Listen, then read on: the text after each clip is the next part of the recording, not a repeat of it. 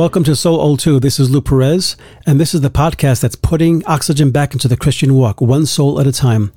So great to be with you today.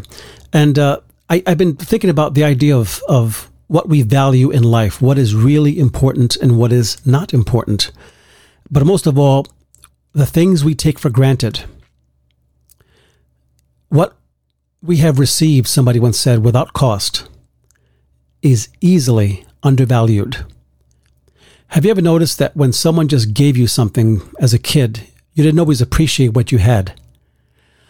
But what you had to work for and sweat for and fight for in your life, those things have special meaning to you.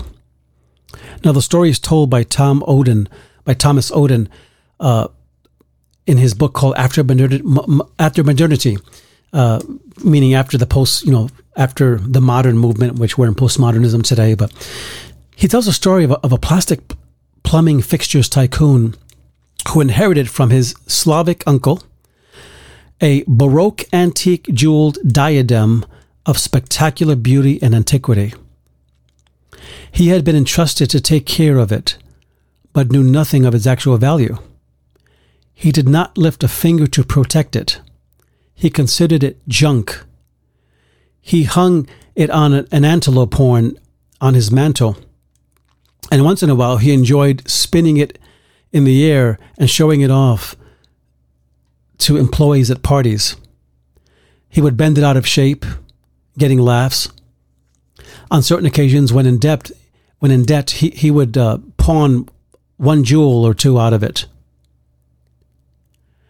And here's the point of the story, that what we have received without cost is easily undervalued.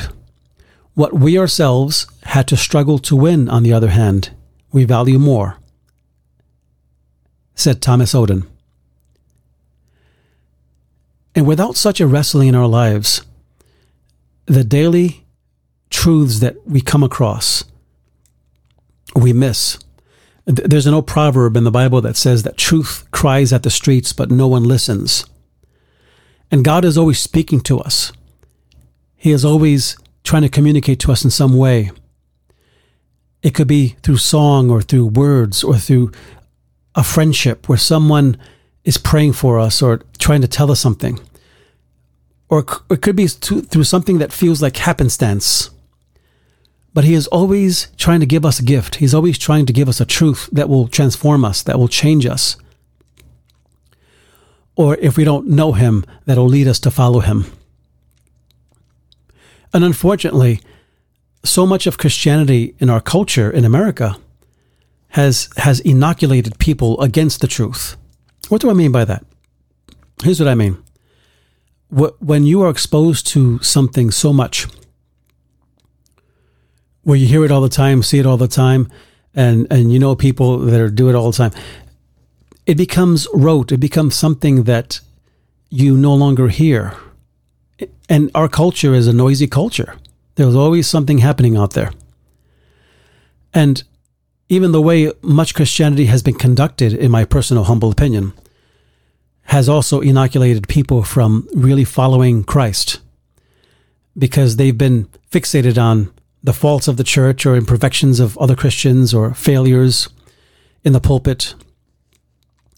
And they've been robbed of this beautiful, spectacular diadem of truth that God wants to give them.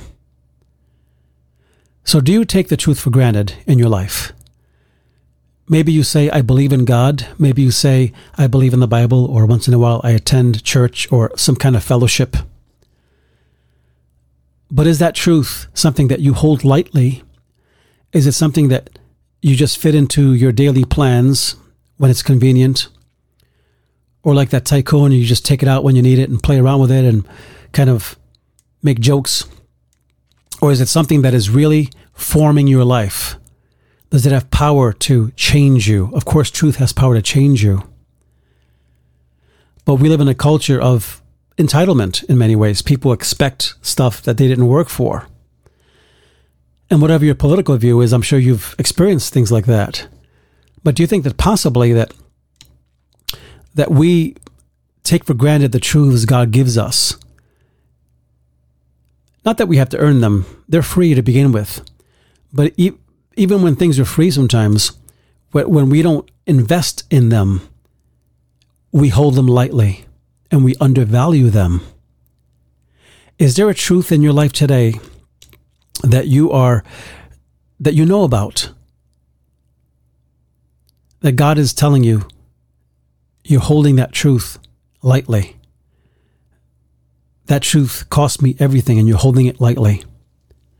To believe in the Bible is more than just mental assent. It's more than agreeing, yes, I believe in Jesus, I believe in God. To believe means to live in accordance with. That's how you know you really believe in something. It's not mental agreement. It's more than that. It's something that affects your conduct, the way that you live. And if I really believe in something, I'm already living it. If someone tells me, hey, you should leave the building, there's a fire coming, I'll say, oh yeah, I believe you, but I stay in the building. Did I really believe them? No. But if someone shouts fire and I really believe them, I run out of the building. And God has given us the revelation of his Son, Christ, for us to partake of. That's why when Jesus talked about communion, about partaking of the bread, and he said, eat my flesh and drink my blood, he was saying to partake of his life, of his divine life, because he is the embodiment of truth. And we must never hold those truths lightly, but they must always have weight and animus in our lives and power in our lives. And there should be a grim determination for us to not only receive, but to live out those truths. So maybe a question we can walk away with today is, are there any areas of your life that you are undervaluing the truth? Where you were just holding the truth lightly and saying, yeah, I kind of believe that, but it has no real bearing on your life. I want to challenge you today to change how you see it and begin acting on what you know until it really becomes what you believe. Until next time, this is Lou Perez with Soul 02. God bless.